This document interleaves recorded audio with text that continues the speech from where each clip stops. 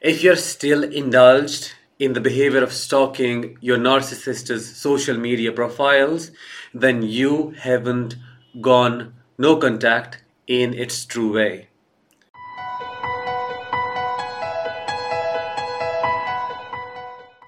When you stalk your narcissist, you're somehow still indirectly feeding this cycle constantly. You're still giving them the supply, the attention.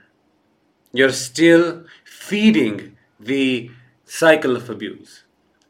This is not to blame you, but this is to show you reality. If I ask you to remember, I wonder what your answer would be.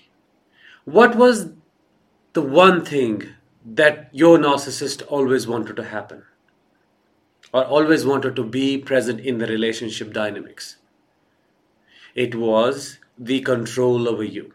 They always wanted to have one or the other form of control.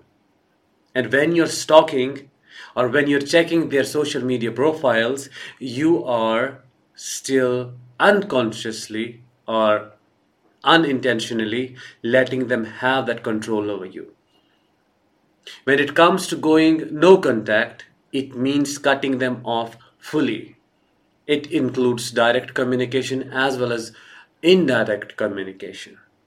It includes blocking them, if possible, from all the social media platforms that you were in touch with them before.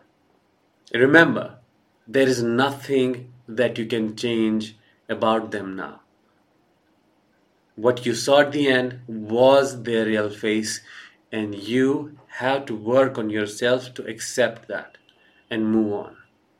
Give yourself a chance to fully heal, because if you keep letting the poison in one or the other form, you won't be able to heal properly. I hope this video has given you some kind of understanding today or helped you to see the situation in a different way. I'll talk with you very soon. Till then, let the healing begin.